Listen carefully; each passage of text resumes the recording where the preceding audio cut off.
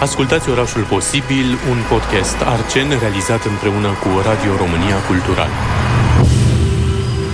O serie de dialoguri cu oameni care mișcă zi de zi orașul și alături de care am putea reinventa viața Bucureștiului.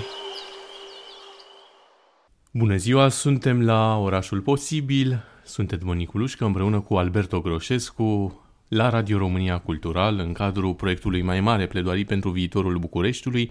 Continuăm dialogurile despre București în speranța că dacă auzim cât mai multe voci vorbind despre acest oraș, poate totuși lucrurile se vor schimba, căci masa critică nu e suficientă. Îl avem invitat în această după-amiază pe actorul István Teglas. Mulțumesc că ai acceptat invitația noastră. Și eu mulțumesc că m-ați invitat. Te-am văzut foarte de curând la ultimul spectacol, cred că din stagiune, la Teatrul Apollo, Cele 7 morți ale Mihaelei Runceanu. Am văzut de 2 ori spectacolul și l-am tot recomandat multora. Eu personal l-am urmărit un an de zile, adică abia după un an am găsit sincronizarea de a ajunge. Dar nu intrăm încă în subiectul Teatrului Apollo sau a Teatrului Independent, ci vorbim întâi despre București cumva. Suntem curioși și noi și cei care ne ascultă și comunitatea AFCN. Cum a fost întâlnirea ta cu orașul București?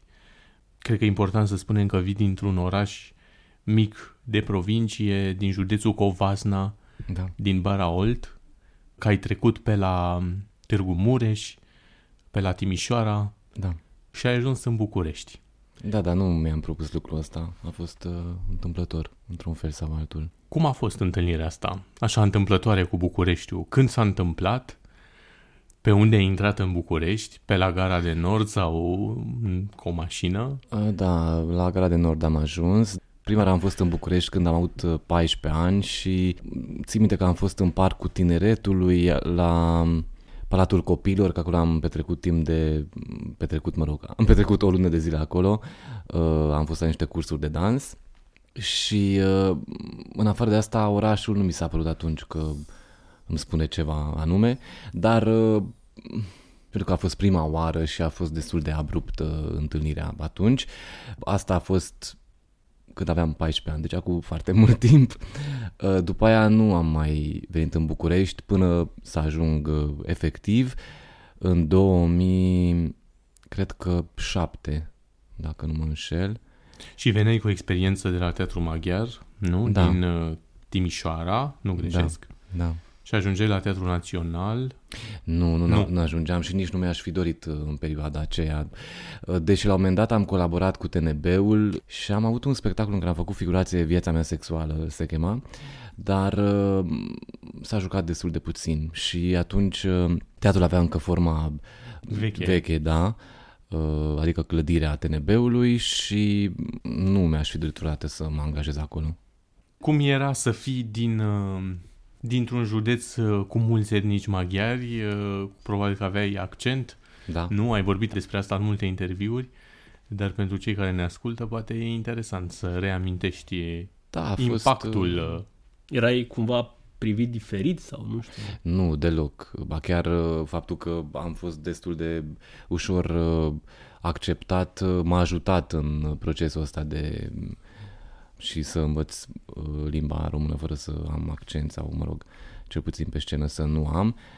N-am avut o relație, adică am refuzat să am o relație destul de mult timp, chiar vreo 7-8 ani și asta pentru că nu-mi plăcea deloc. În același timp am regăsit aici un ritm și un dinamism de care aveam foarte mare nevoie, că de asta am fugit din județul Covasna și ulterior din Timișoara și Târgu Mureș și așa mai departe. Dar nu-mi plăcea ceea ce văd. Adică ritmul îmi plăcea, dar nu și... Și acum ai ajuns să-ți placă sau... Evident, plecând în ultima vreme destul de des cu treburi în alte orașe și locuri și, mă rog, îmi dau seama că îmi lipsește. Mi-e dor de București și îmi dau seama că îl iubesc. Ia uite că am zis. Ai zis cuvântul. Cum poate Dar fi? evident, ca și într-o iubire, lucruri sunt la extreme. Acum sunt curios ce iubești la București. Acest ritm care e important pentru felul meu de a trăi, faptul că am posibilități și în primul rând artistice, Adică sunt multe locuri unde mă pot desfășura, să spun așa. Da, uite că, la urmă, lucrez tot la artă. Adică de asta ține până la urmă. Bucureștiul, eu încă nu l-am descoperit, cred. Și e din vina mea pentru că nici nu prea am fost în... Dar oricum te învârți în cercuri care se învârt la rândul lor în acest oraș ușor salvabil sau nesalvabil, frumos și vechi în același timp, decrepit, mutilat, adică zona culturală a orașului, unde presupun că despre ea vorbești, e o arie destul de... decrepit. Bine, cu speranța că lucrul ăsta se va schimba și că nu se va șterge tot ce a fost au mai existat epoce ale nostalgiei ruinelor orașelor, dar parcă acum e un pic cam mult. Adevărat. Cred că de multe ori felul în care arată orașele ne influențează interioritatea, pentru că nu doar noi locuim orașul, am mai spus asta, ci și orașul ne locuiește pe noi. Suntem locuiți de un București, fiecare dintre noi, într-un mod foarte... Așa e, dar după cum am mai spus, nu prea am mers în oraș, nu a avut o influență foarte mare în sensul ăsta. Dar ceea ce privește neajunsurile pe care le are orașul, care ți se pare că e cel mai dificil lucru de suportat în București? Traficul mi se pare că este cel mai... Sunt multe, evident, dar... Ești pieton, biciclist, șofer? Nu sunt șofer, sunt pieton. Sunt actor. Așa este. Deci sunt pieton și am trotinetă, dar merg foarte des cu metroul, adică îmi place și ajung foarte repede până la urmă cu metroul oriunde, dar într-adevăr traficul mi se pare. Un indicator în multe studii vorbește despre faptul că indicatorul, e de fapt legat de calitatea vieții urbane, iar Bucureștiul are o problemă în legătură cu traficul și nivelul vieții urbane, calitatea vieții urbane e foarte scăzută tocmai din cauza traficului, pentru că s-a constatat că de la un an la altul timpul de trăit în trafic crește efectiv față de acum 7-8 ani, a crescut cu 15 minute, ceea ce este enorm. Ne petrecem viețile încapsulați în transportul fie în comun, fie în transportul personal, de asta și ni se scurge efectiv viața așteptând la semafor. Mă rog, acum în timpul verii lumea mai iese și cu trotinete sau biciclete, dar în rest, nu știu, pentru mine de ce să stai atât de mult timp în mașină? Că foarte bine să ai mașină, să călătorești cu ea în altă parte, așa, dar în mijlocul orașului... Că eu cred mult că oamenii vor renunța la mașini abia atunci când transportul public va fi pus la punct. Dar crezi că este posibil lucrul ăsta? Habar n-am.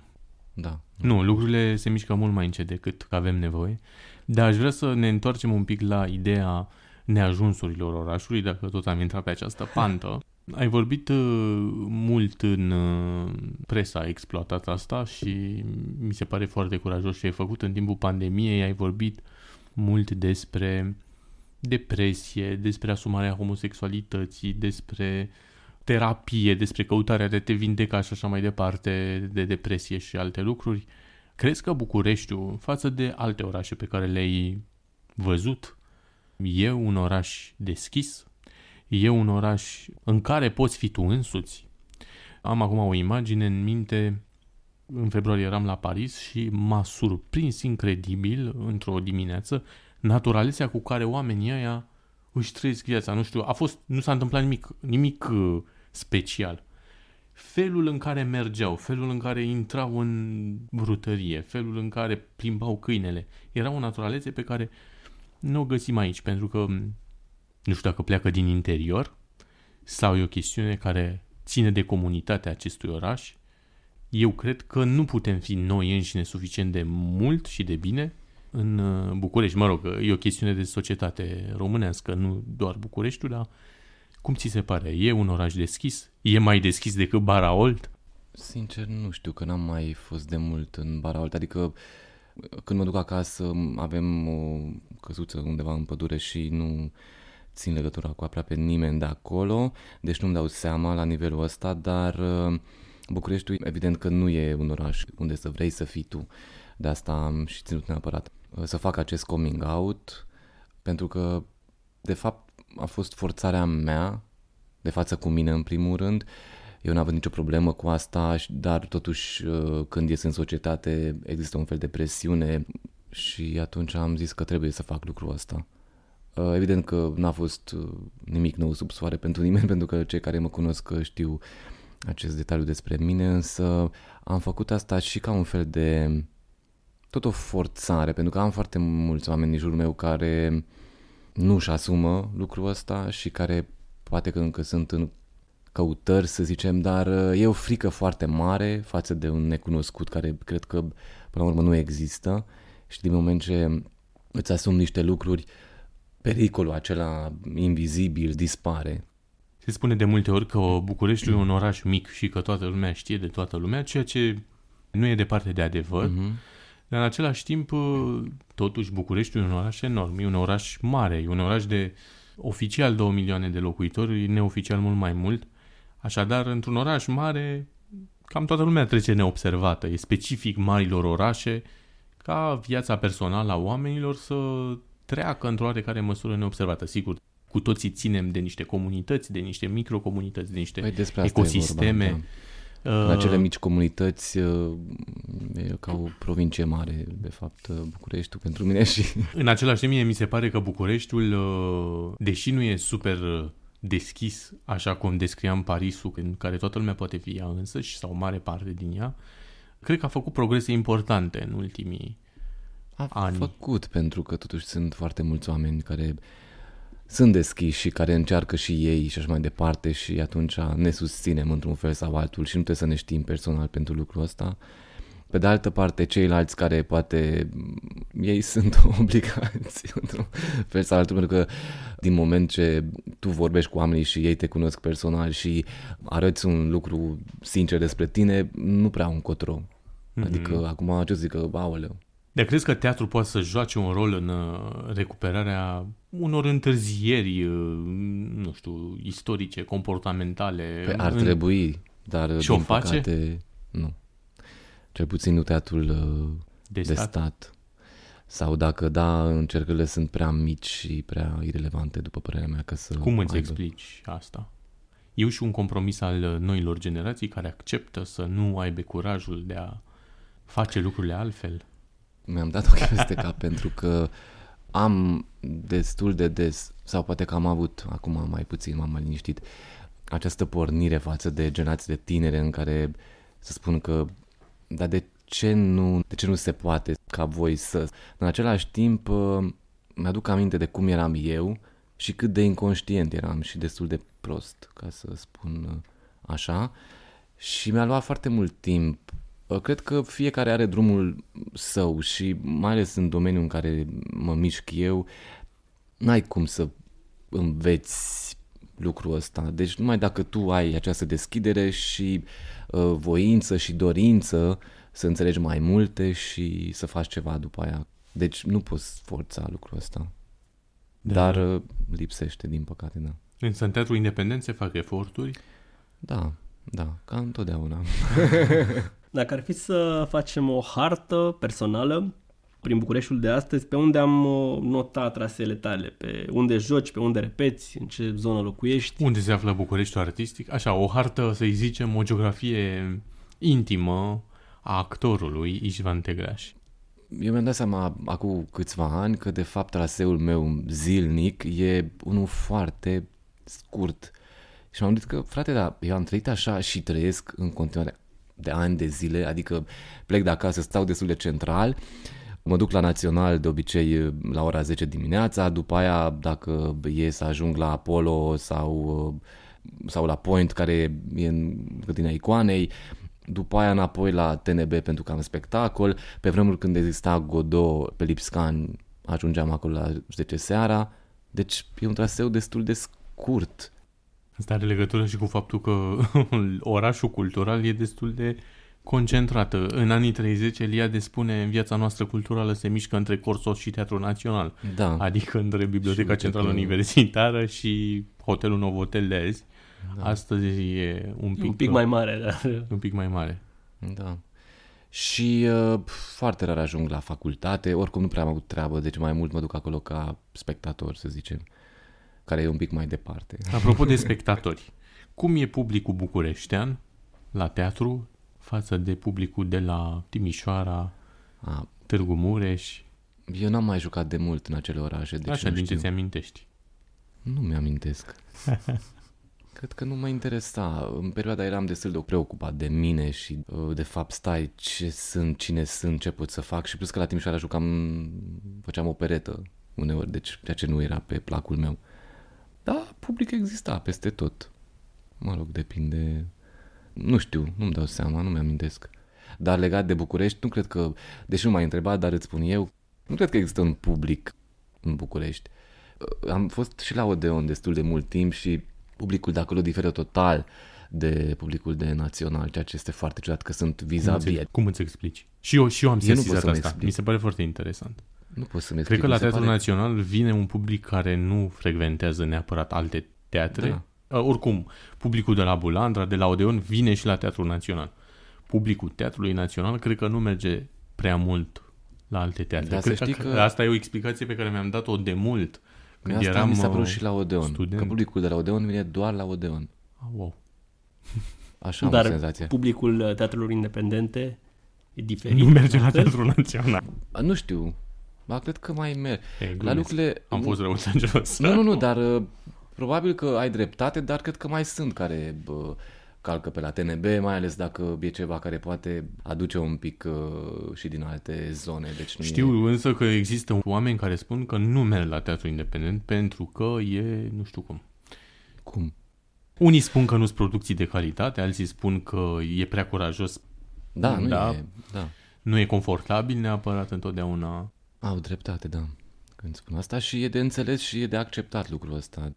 Apropo de Point, când jucam pe vremuri, acum câțiva ani, Hedwig and the Angry Inch, care era un spectacol, noi spuneam stand-up tragedy, nu era un spectacol interactiv, însă nu știu că l-ai văzut, dar abuzam publicul destul de des și mă gândeam, doamne, dacă aș sta în public, aș pleca în momentul ăla. Dar de pe scenă îmi făcea mare plăcere să fac lucrul ăsta. Cât de dificil e să pună în practică un spectacol, teatrele independente, comparativ cu teatrele de stat, că e vorba de Point sau Apollo, unde mai joci? Da, cât de greu supraviețuiesc. Știu că nu conduci un teatru, dar ai de-a face, te miște în această lume. Și nu știu de ce au nevoie. Mă rog, partea financiară e clar că e nevoie. Au nevoie de mai mult public, au nevoie de susținerea statului, au nevoie de o comunicare diferită, au nevoie de o federație a teatrelor independente. Mie mi se pare că, așa ca observator al orașului, din păcate, teatrele independente, aș zice că nu joacă un rol în viața orașului, nu ritmează, nu sunt în mijlocul respirației urbane. Da, ele sunt niște prezențe destul de discrete. Dar cred că nici ele... Bine, nu că ar trebui să-și asume, e vorba de forța pe care o au, că ele trebuie să-și facă doar misiunea. Dar ar trebui să-și asume într-un fel sau altul. Crezi asta? Eu cred că da. Acum, evident că nu mă refer la spațiile care s-au făcut de dragul de a mai face teatru, orice spectacol e binevenit și așa mai departe, ci la cele care, adică sunt foarte puține care chiar și-au asumat o direcție, cum e Centrul Replica și așa mai departe, cum e de exemplu Linotip, care e tot în aceeași clădire cu Apollo. Eu cred că ar trebui să-și asume până la urmă. Pe strada Ion Brezoianu, pentru cei care nu știu și care ne ascultă, la și invităm Universum. să viziteze și să meargă acolo. Da, dar apropo de cum produci un spectacol într-un spațiu independent, acum, pentru că eu nu am un spațiu independent, după cum ai zis, dar am făcut spectacole independente și efectiv mă duc cu banii mei și îmi cumpăr tot ce am nevoie pentru spectacolul respectiv, după care repet cum pot și pentru că aceste săli sunt destul de ocupate și multă lume vrea că sunt și cursuri ca să poți să întreții un spațiu de genul ăsta cum e Linotipul și atunci orele în care poți să cauți și să creezi așa sunt destul de puține. Noi, de exemplu, la ultimul spectacol am făcut acolo cu Andreea Novac, Magic Kills People, am repetat aproape 3 ani, evident cu pauze, dar erau foarte multe care se întâmplau în spațiul Linotip și nu prea aveam timp. Dar asta pentru că, trebuie să se susțină cumva spațiul și După aia ne-am dus, ne-am cumpărat niște lucruri minimale de care aveam nevoie și am dat spectacolul. De fapt, din nimic faci. Evident că uneori, dacă câștigi un proiect la AFCN sau prin alte căi, atunci ai ceva bani, dar tot nu sunt suficienți ca să creezi un decor inimaginabil, o lume nemai văzută, nu prea se întâmplă și e bine că nici nu prea se vrea lucrul ăsta, adică e bine că se axează pe o altă zonă, poate mai sinceră, onestă, habar nu am, dar care ajunge mult mai direct la oameni. Da, mi se pare interesantă remarca cu AFCN și pentru ascultătorii noștri de menționat că un grant la AFCN care se acordă destul de, nu știu, pe finanțare sunt 7-8 proiecte finanțate, nu? Pe teatru. Cred că da. Și nu știu, e 70.000 sau 85.000 de lei? Asta nu știu. Da, mă rog, pe aici sunt sumele, 70.000 sau 85.000 de lei, iar pentru asta e și regie, și producție, și decor, și actor, și scenariu. Totuși sunt niște bugete foarte mici. Foarte mici. Uite, de exemplu, mă gândeam acum că centrele culturale ar trebui să-și asume, de exemplu, care nu sunt teatre de stat sau nu țin de așa, și ar putea să facă. De fapt, cred că ei consideră că fac asta, doar că mie nu mi se pare. Centrele culturale ale primăriei municipiului București, care nu sunt puține. Sunt destul de multe, da. Să ne întoarcem la oraș. Sunt curios dacă, totuși, în ciuda faptului că spui că ai un traseu destul de restrâns și că nu prea te uiți prin oraș la ce se întâmplă, dacă totuși admiri arhitectura orașului București și dacă ai zone pe care le preferi, măcar în anumite momente de răgaz. Evident că sunt locuri și spații, adică chiar admir, mă rog, din ce a mai rămas așa, sunt destul de fan al clasicului în sensul ăsta, ceea ce privește arhitectura.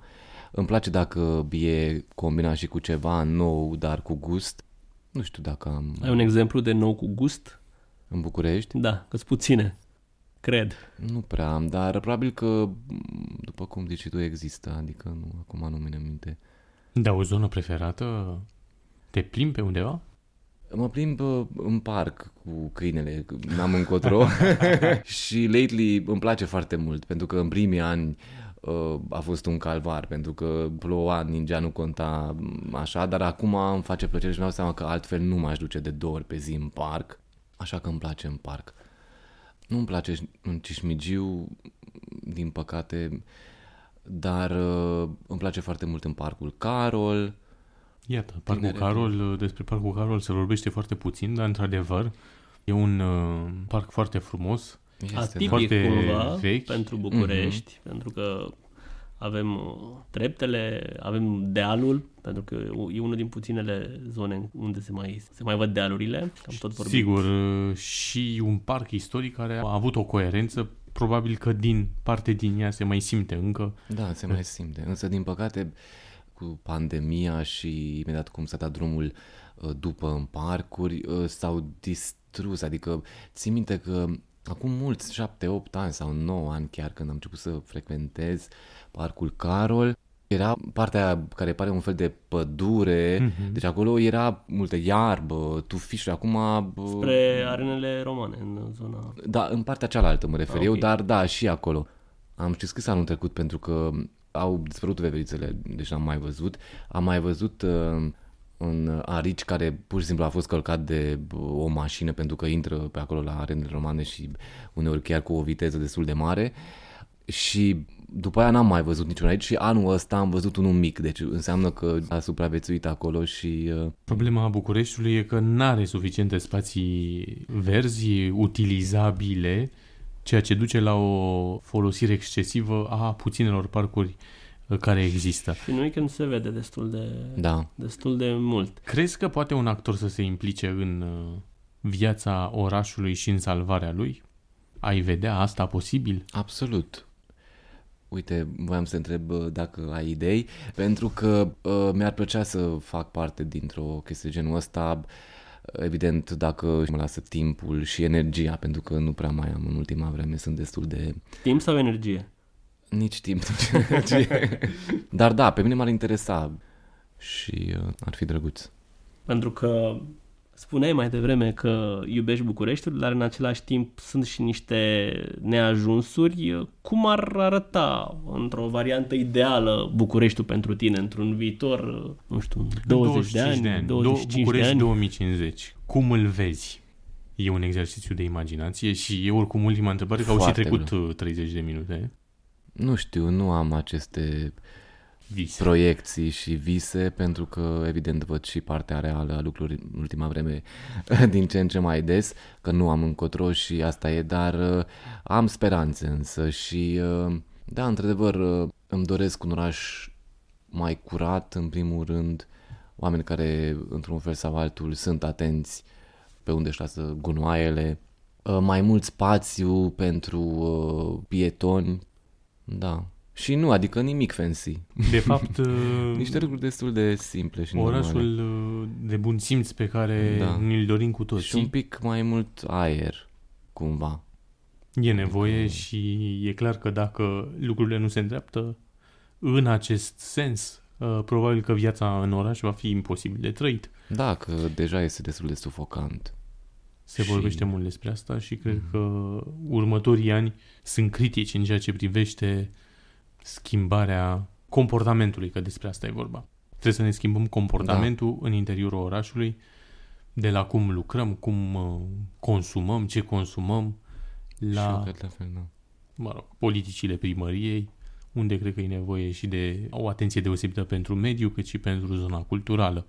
Pentru că zona culturală cred că dă sănătatea psihică și, a apropo de zona locuitorilor. Culturală, totuși ar trebui niște investiții în clădirile de teatre de stat și nu numai, pentru că sunt jalnice, deci au ajuns unele să fie jalnice. Poți să dai un exemplu? Nu vreau să dau un exemplu. Cu asta încheiem Orașul Posibil. Îți mulțumim și eu mulțumesc. Pe curând.